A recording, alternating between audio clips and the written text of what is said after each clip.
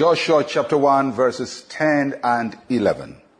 Then Joshua commanded the officers of the people, saying, pass through the camp and command the people, saying, prepare provisions for yourselves. For within 3 days you will cross over this Jordan to go in to possess the land which the Lord your God is giving you to possess. It's a very exciting moment in the life of Israel. And Joshua takes over leadership, and he's a man of action. He's a military man. He's focused. He knows what he wants. He's been to the promised land before, and he's ready. He's been ready for the last 40 years for this job. And what Moses couldn't do, Joshua is about to do in 3 days. It's amazing that sometimes God can raise somebody who can do in a short time what everybody has struggled with for a very, very long time.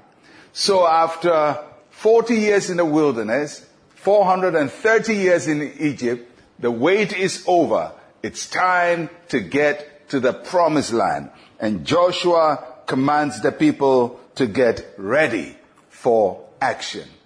But he tells them to prepare. And that is very important, because every major endeavor that God takes us on requires preparation.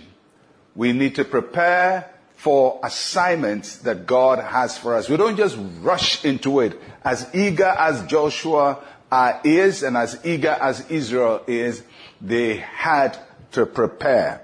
And for everything that we do, we have to prepare. We prepare on 3 levels. We prepare spiritually. And as Christians, we dedicate our hearts to the Lord.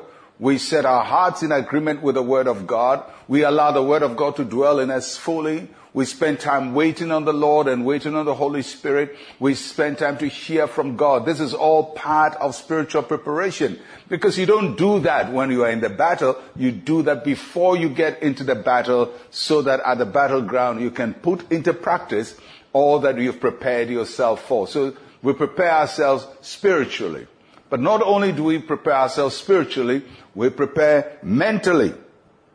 Understand the nature of the challenge before you.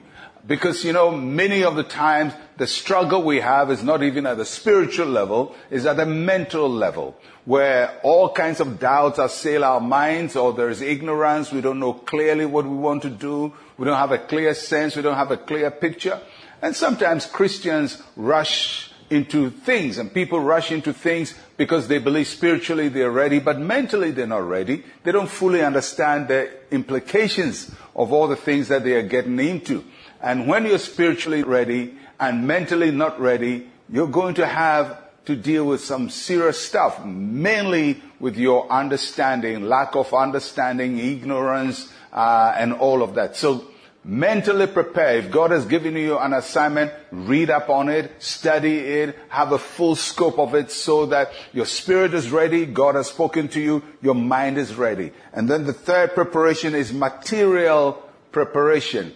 Joshua said to the people, prepare provisions. Provisions means weapons of war. It also means food items, because you're going to go into this land. You don't know how much there will be. You don't know whether there will be food. Get your tents ready. Get everything ready. Remember, they've been on this side of the Jordan for about 40 years. They pitched camp there for a very long time. And so they have roots in this place. Now they have to remove their tents and take out their cooking pots and get everything and get provisions of food ready, material preparation for the job. Prepare spiritually, prepare mentally, prepare materially. The task ahead is great. You're going to win it, but you have to prepare in your spirit, in your mind, and with your materials. Let's pray. Say with me, Heavenly Father, I am ready to do what you have called me to do. Help me to prepare for your assignment in Jesus' name. Amen and amen. Don't take anything for granted. Prepare and overcome this thing. I am Pastor Mensa Otabil. Shalom, peace, and life to you.